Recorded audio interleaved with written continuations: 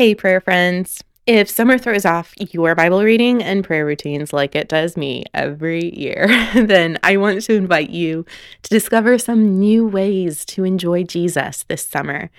In our Patreon prayer community, I'll be posting a Bible study video tutorial every month, and I'll share with you some creative ways that I get into God's Word when time is short or when my rhythm is just out of whack. Because the season changes doesn't mean we can't continue resting in God's presence and feasting at his table. So if you'd like to join us, you can go to prayersofrest.com/Patreon or just click the link in the show notes to sign up. And I also want to tell you about a fun and flexible Bible study. It's perfect for summer. It's called He is Enough, and it's my 6-week verse by verse study through the book of Colossians. It's kind of like a choose your own adventure because every day you get to pick either a short scripture snack or a longer inductive Bible study feast. So that's a snack or a feast, depending on how much time you have every day. You can also, in the book, find creative Bible study tips and weekly coloring pages and so much more, really just to help you stay consistent and flexible in your Bible study habit, especially during the summer. Like, man, when I'm out of my routines, it's just so hard to stay consistent. So that's called He is Enough.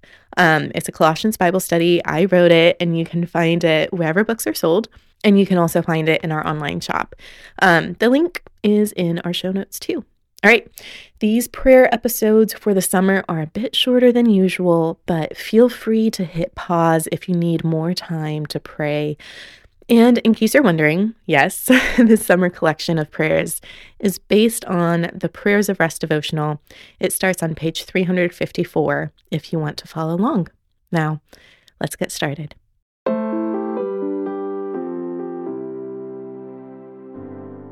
1 Timothy.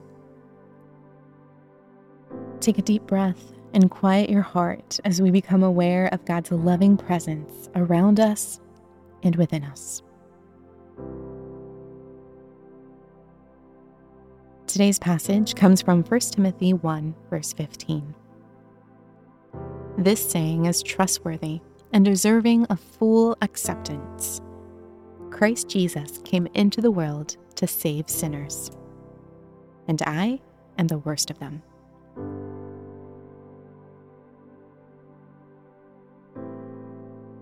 Recite God's goodness. Oh, gracious Lord, there is no molecule within me that remains untouched by your grace, nor any part of me that has not experienced your love. Thank you for seeking and saving the lost.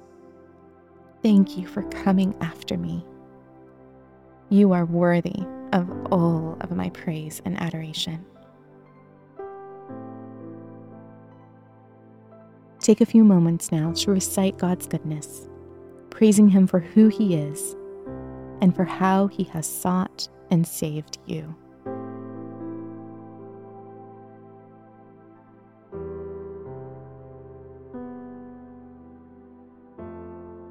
Express your neediness. Oh God, how quickly I try to hide my flaws, not just from others, but even from you. But you know me completely. There's nothing hidden from your sight. So forgive me for pretending that I'm better than I am. Help me be quick to acknowledge my sin and to humble myself before you so that I might receive your mercy and grace.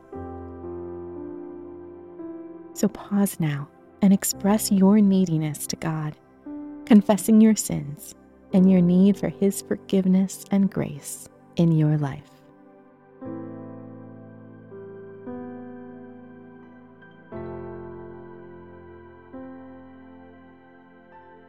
Seek His stillness.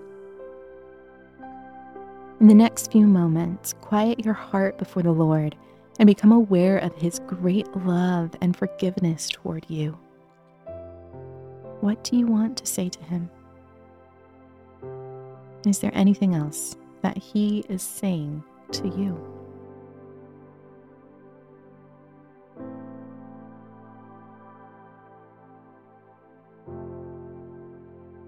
trust His faithfulness. Thank you, God, that when I confess my sins, you are quick to forgive and cleanse me.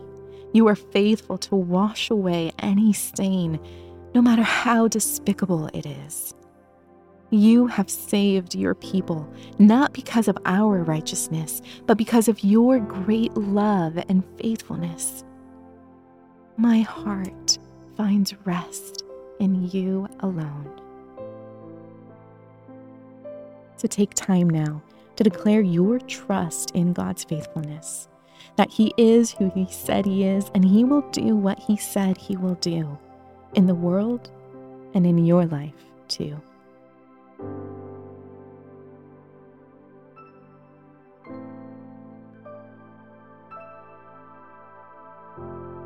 For further prayer and study, look up these passages and allow them to guide you in continual conversation with God and in prayers of rest. Psalm 139, verses 1 to 6. Psalm 145, verse 1. Luke 9, 10. 1 John 1, verses 9 through 10. Revelation 4, verse 11.